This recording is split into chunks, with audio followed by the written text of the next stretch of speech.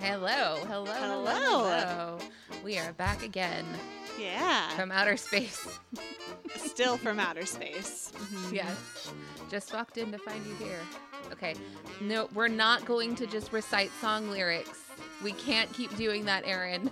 No, but you know what? Next series, it is just going to be like 45 minutes of we're just speaking in song lyrics. Yeah. Yeah, like spoken word. Yes. We didn't write it. but we didn't write it.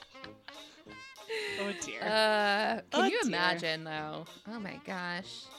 I'm not on board with that. I'm on the train. Choo choo. The Orient Express. No, a different one. Was there a murder on the Orient Express? No. Or yes. Are you on the murder train? Am I lying on the murder train? Did I just tell you a perfect lie? Weedy, weedy, weedy, weedy. Yeah, no. That's the Twilight Zone. It's just I think in you there. can tell we've been recording for a long time.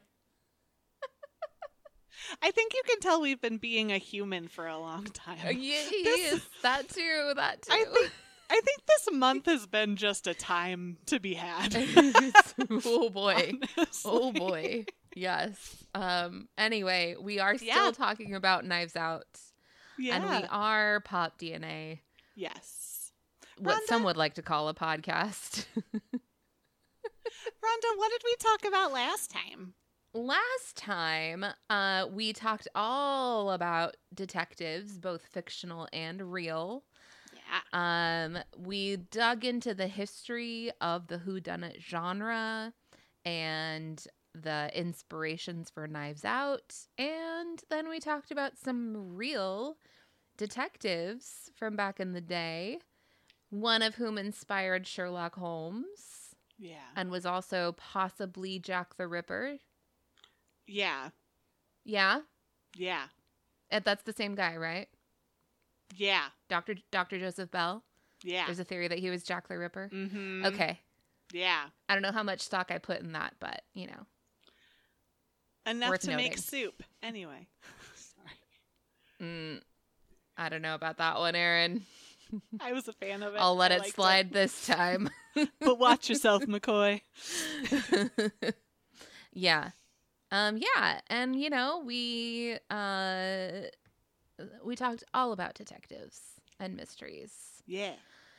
And this time we're gonna go a little bit deeper. We're going to go a little deeper. Because I feel like that idea of like, yeah, we're going to talk about what inspired Knives Out. Of course, we're going to talk about mysteries and detectives. Like, that's obvious. Yeah. But now we're going to go Now. beyond the obvious. We're going to talk about some other things We're going to talk about that we see in Knives Out. like privilege and lies and the lying liars who tell them. He lied from his face into my face. Yes. What was that from? I can't remember. It's Gilmore Girls. It's the Founders Day punch when like Yes. Rory and Lane and Paris all get drunk on the Founders Day punch, and Lane's Yes. like talking about how Zach lied from his face into my face. Because in my brain, that sounded like Leslie Knope talking to Anne. Like the way she... It does He sound lied, like Anne. Leslie Knope. He lied It from his face to my does. face. Yeah. Oh, I love yes. That's how Leslie I heard it. Knope. Always on our minds and in Yeah. our hearts. And in our hearts. But Rhonda, Yes. as I was rewatching Knives Out, specifically Which you how do every which I- day. which I every day, Multiple Yes. times Multiple a day. I'm a teacher, but I just play Knives Out for my class for the 2.5 hours every day. Yes. No one has complained Aren't yet. your so- students like 4 years old? You're like, we're They- going to watch you know- Knives Out, kids. You know, they get it though. They're doing some analysis that's really impressive. Knives Out Kids, an Oh, alternate no. title for Clue Junior.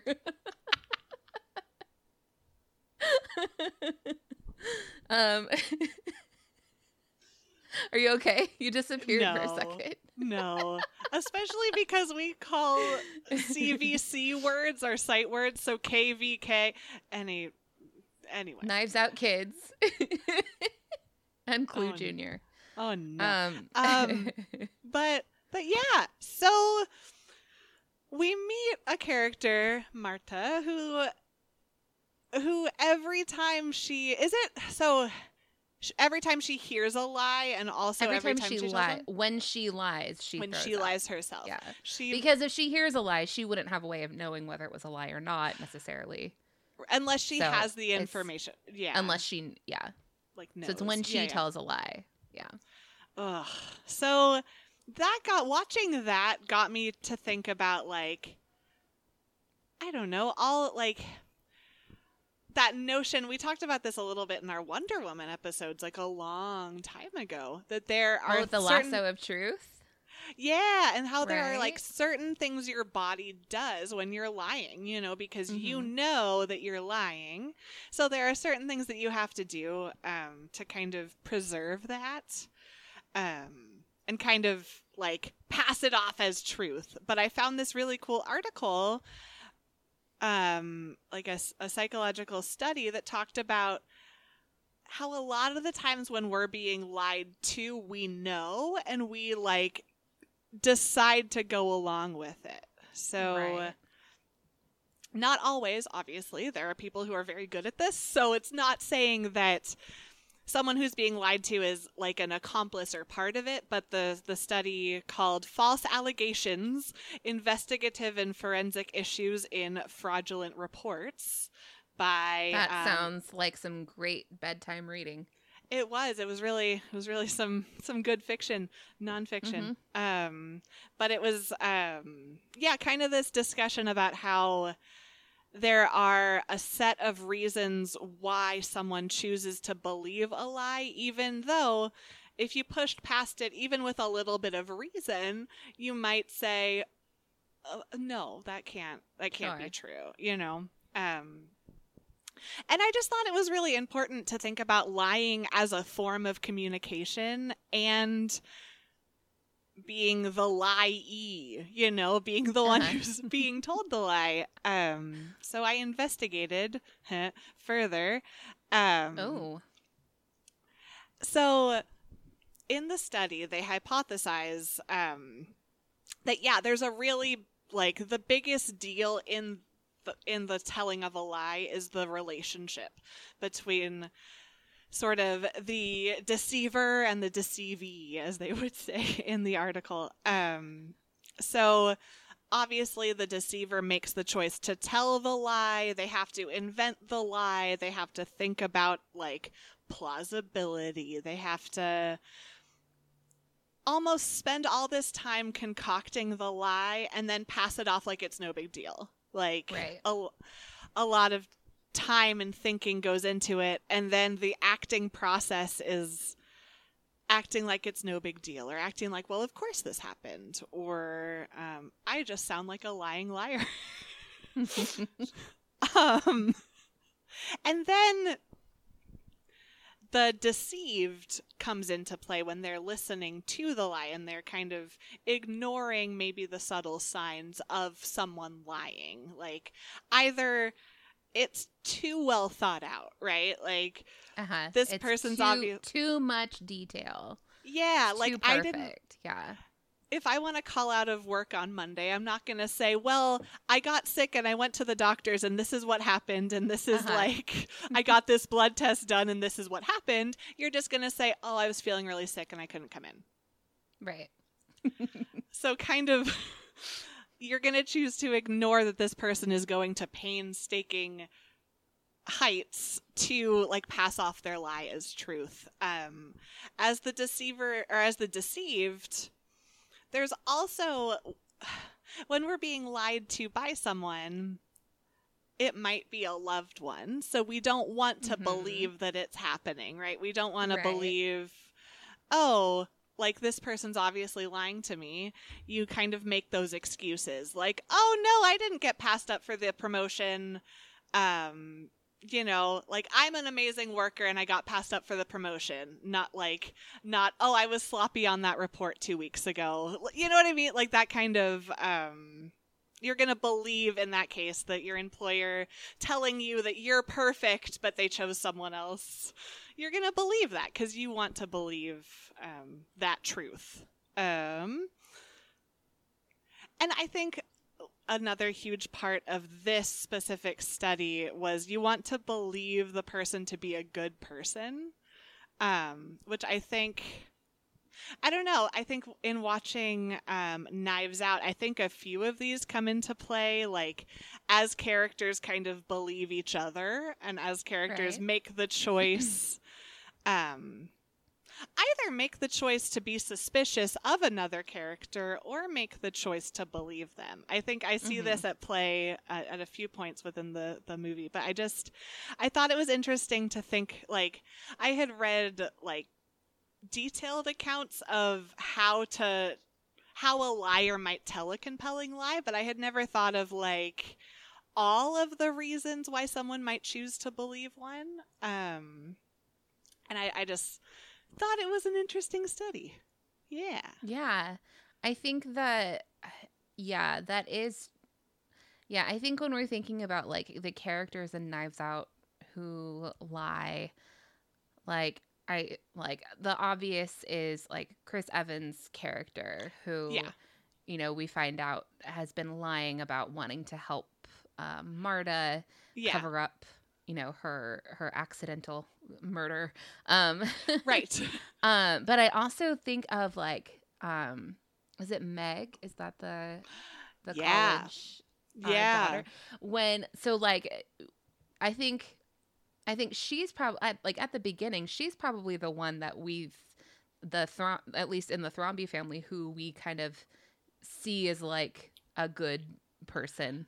But then it turns out, she is, you know, just as culpable as the rest of the family. And she's kind of gained Marta's trust, and she uses that against her. Interesting. And that's, those tactics of like, well, I was just watching the beginning when they all like call Marta like kiddo. And they all, you know, and Marta's like, and they're like, I wanted you to be at the funeral, but I was outvoted. But and they all say that. Like giving her hugs when Marta, like, is at work. She's just at work. Right. She doesn't need them to take care of her. She has a family. She has her life. Like, it's, super cringy. But they kind of gross. No. And then, like you were saying with Meg, like she, it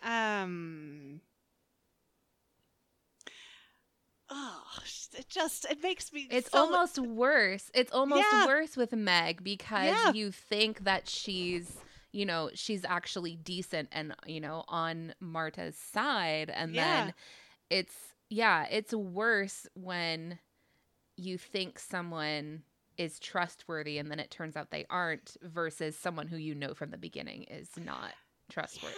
You know what I mean?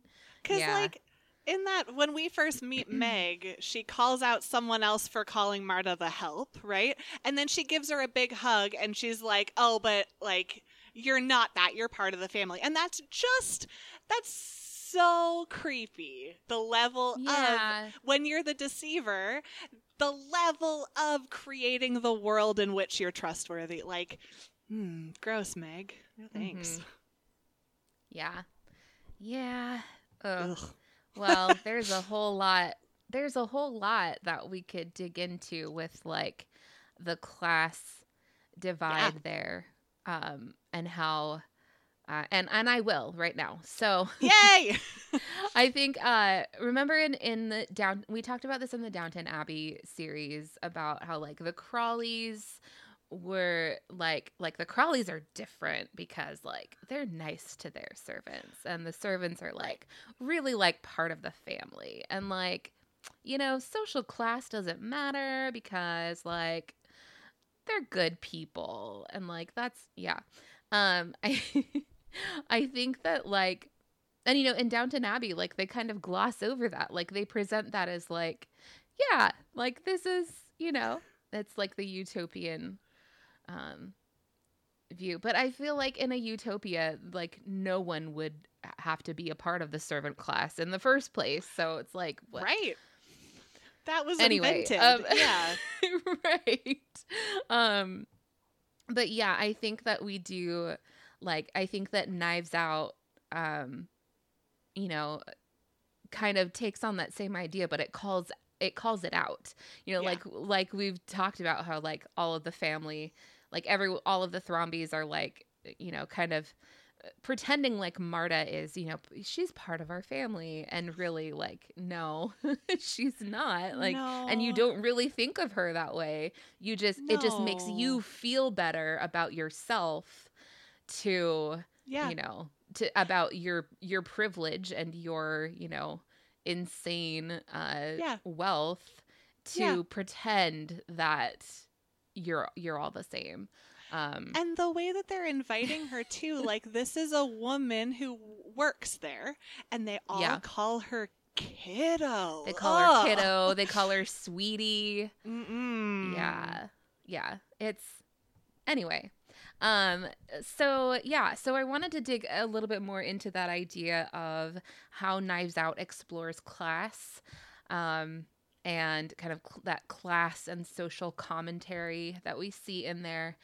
And as I was digging into this, I, started realizing that like there were a lot of movies that came out in 2019 that had this similar kind of idea, apparently. Yeah. So we had Knives Out, we had Us. Yeah.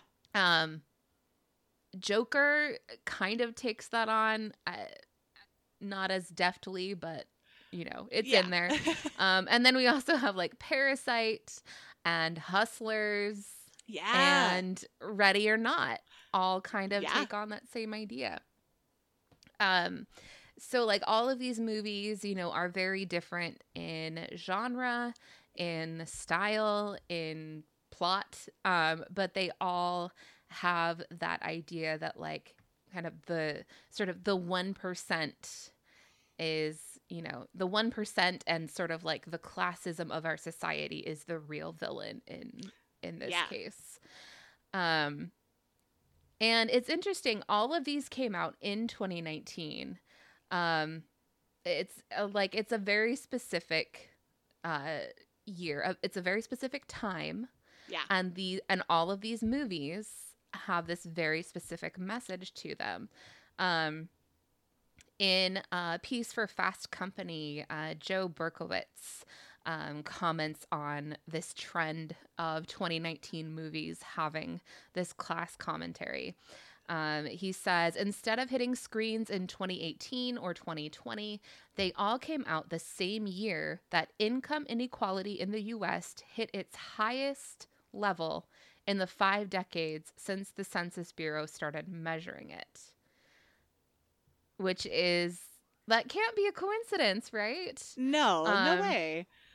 Right. He also talks about, so, in 2019, he like we were gearing up for the 2020 presidential election, and Berkowitz mentions how like billionaires decided to run for president.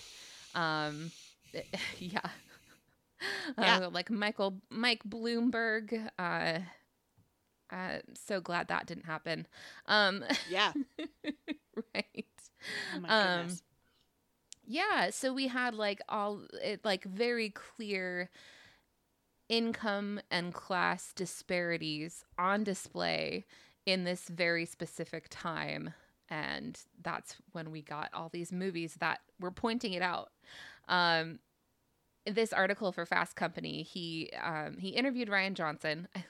Like how I keep finding interviews with Rian Johnson. This is Yeah. it's like Leigh Bardugo, except she just like okay. So right, so Rian Johnson is commenting about how he wanted to make sure to make that social commentary a big part of the movie, or like it's really embedded in the entire story. And he says, I thought, we're just going to put this in and we're not going to be subtle. When the family has a few glasses of wine, they're going to argue about what we're arguing about right now with our families. I didn't want it to feel like the movie is wagging its finger at you, but I wanted it to engage with culture right now. Because we see, like, I think, especially the most obvious scene when Jamie Lee Curtis's husband, I forget all of their names. I know. When he and Toni Collette are like arguing about like immigration, and he calls Marta to come in to basically be like a prop for his argument. Yeah. And it's so cringy, but it's also so true to life. Like you see this. You see this happen all the time in arguments. The way that he says, "No, can I just ask this?" Ugh. Yeah, I'm just asking questions. I'm not. Yeah, it's so cringy and just horrible for Marta to be put in that situation, but also just So in the Fast Company article, Berkowitz pointed out that like that particular scene, and really kind of all of the commentary woven throughout the movie does feel very of the time, like of right now. But this kind of class struggle is really timeless. It goes back to like the beginnings of the United States, and really just of class disparities in general. He points out that in order for the Thrombey family to maintain its extravagant wealth, its members seek to deny the fortune coming to the working class immigrant who stands to inherit it. Just as in real life, the 1% has a vested interest in maintaining the status quo at all costs. Yeah. Along with the resources to stack the deck. Yes. I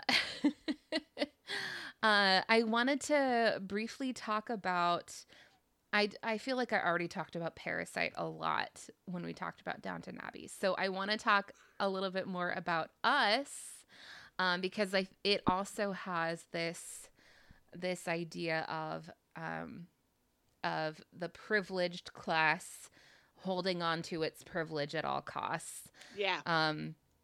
So Us like makes this class divide very literal, because we have the tethered live underground, and the real people, quote unquote, live above ground. The tethered have no choice but to mimic whatever the people above ground are doing. Like they have to go through the exact same, and these actions usually end up hurting the tethered, in physical or other ways. Yeah. And as we, the viewer, are watching, we see them, we see them as living separate physically.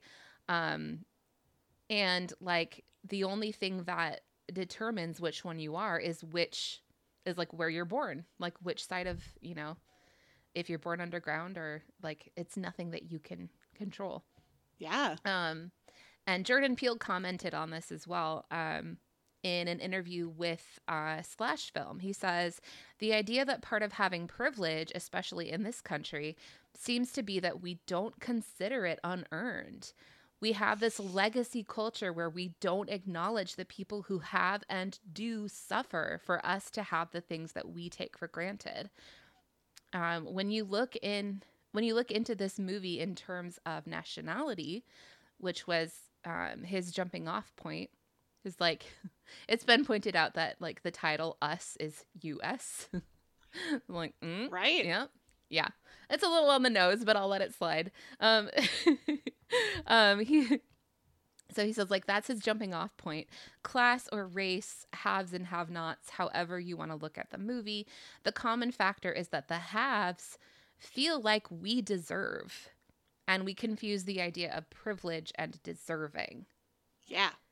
Which I found really fascinating. And that's sort of what we see with the Thrombeys as well. Like they see, they're like, I think Jamie Lee Curtis has a line that like, this is still our house. Like, this is what we This is, Right. what our family built. This is ours. And Right. there's still that idea in there. This is another Ryan Johnson quote in the Fast Company interview. He says, I think murder mysteries have always been particularly adept at looking at class divisions in any society. Usually we see it in the context of Britain because murder mysteries are often Agatha Christie adaptations. But there's something about the spectrum of suspects who usually run the gamut from the high to the low that's really adept at speaking to class. And here again, he mentions Gosford Park as an example of that class commentary that he was inspired by. He says, I thought it felt very eclectic, the notion of using this genre to plug into some very current stuff about America. Yeah. Because it does feel like a very uniquely American story at the same time. Right. Well, and wasn't it wider release? It was like November 27th or something. So it was very like at the same Thanksgiving. time. Thanksgiving. Yep. Yeah. Yep. Yeah. Interesting. Yikes. There's a lot there. Yeah.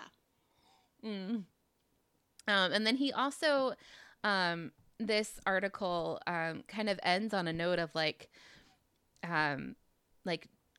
Johnson's, like the social commentary, like it's kind of aimed at himself too. Right. He says it was very important to me if I was going to get into the human stuff that's actually behind what's going on today, that I self-indict as much as anything else. As someone who is basically a Hollywood liberal, I needed to put myself upon the screen and show my own feelings as much as anyone else. Audiences can smell when they're being lectured and condescended to, and audiences can smell when you're actually laying something out there. And so the article points out that even like we were talking about, like even like Meg, who we see as like, probably well-intentioned for the most part, or like Joni, who, like the liberal-leaning characters, like they still like can't remember which country Marta is from. Like they're still, very much caught up in their own privileged little bubbles. Yeah. And like that's a small like that little detail of like no one knowing what country Marta is from. Like that's a small thing, but it's just like it's like a perfect encapsulation of like these, the privilege that these people have. Yeah. The thing I noticed too about the delivery of those lines is that they're said with authority. They're said, she's from Ecuador. Like, yeah.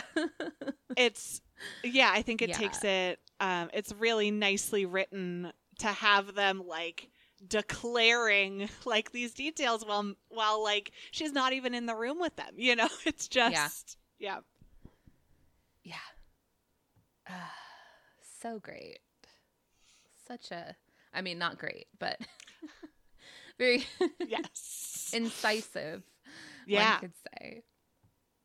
And then I also just, there was a great article in Den of Geek by Katie Burt that also got a little bit more into how the class and social commentary are sort of wrapped up in the murder mystery genre, which I think is really, really fascinating. So kind of going back to how like it's like the middle part of the movie, we sort of move away from the traditional tropes and conventions of a whodunit, because it's like, like you said, it's like a Hitchcock movie in the middle of a whodunit.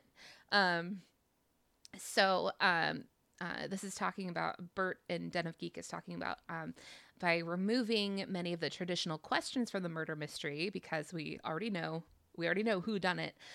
So then the viewer is able to turn their attention to the more heinous, insidious, and commonplace crime of the film, which is the way that the members of the Thrombey family treat Marta. And it's clear that this is like deeply rooted in racism and classism. So now we have two crimes that are waiting to be judged and punished. So first we have the crime of the actions that directly led to Harlan's death, which we want Marta to be able to escape from punishment for that. Like, we don't want, but then we also have the crime of the Thromby's privilege, which we are encouraged to view much more harshly. Yeah. So privilege is the villain in this movie. And it's not just those with like this extravagant wealth who attack Marta in defense of their wealth. It's because of what privilege actually does to the people who are born into it. So like their fear and their entitlement and their selfishness and bitterness, are really what is the driving force for this class divide. Like their fear that their privilege will be taken away and that they won't, be able to have this kind of differentiation in class anymore. Well, is really what's driving them. Their fear that someone will treat them like they've all been treating Marta this whole time. Exactly. Exactly. Yeah. Yep. So this the Den of Geek article goes on to say, in exploring the corrupting nature of privilege, Johnson walks a fine line. He never suggests that there is no comfort to be found in having social and economic power, nor that there isn't fear and insecurity. But he doesn't waste too much time glorifying the pros of being white and rich, which has been represented in countless other films.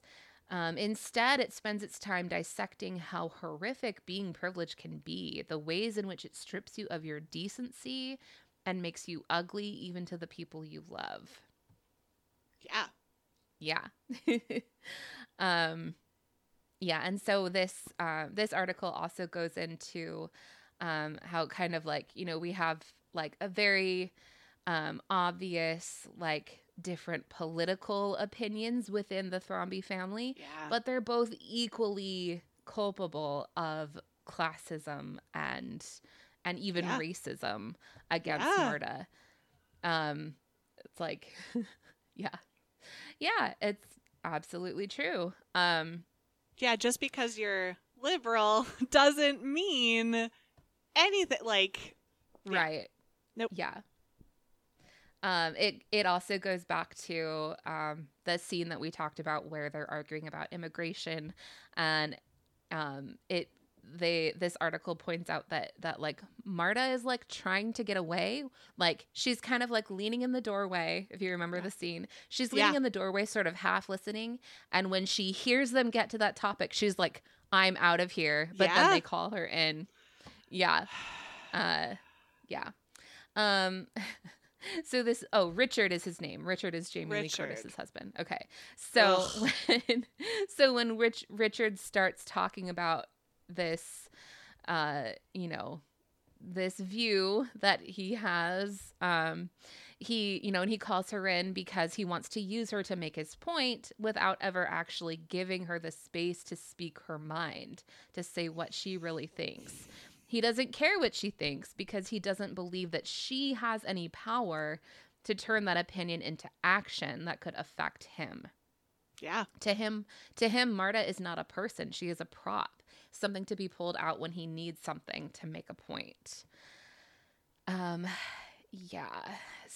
I think in this, like in the story, how like, she becomes the heir and she inherits not just the house and the money and everything, but she also inherits the resources that came along with the Thromby family's privilege. And so then she does have the power then to affect how they live their lives. Very interesting. And then this ends with the thought that in Knives Out, entitlement is depicted as the province of youth, which is to say anyone under the age of 85. So like we have Harlan, who's really the only decent member of the Thromby family, like going back to like what Jordan Peele talks about with, like privilege and how we have the tendency to to view privilege as being earned, even when it's not. You know, Harlan, out of all the Thrombies, comes the closest to having actually earned his privilege because he did put in the hard work. And I mean, of course, being a white man in America is its own kind of privilege. But, you know, being white at all in America. Yes, absolutely. But, you know, like, he did actually put in hard work to earn even more of the privilege that he had. And he also is the only one who really sees Marta as a person.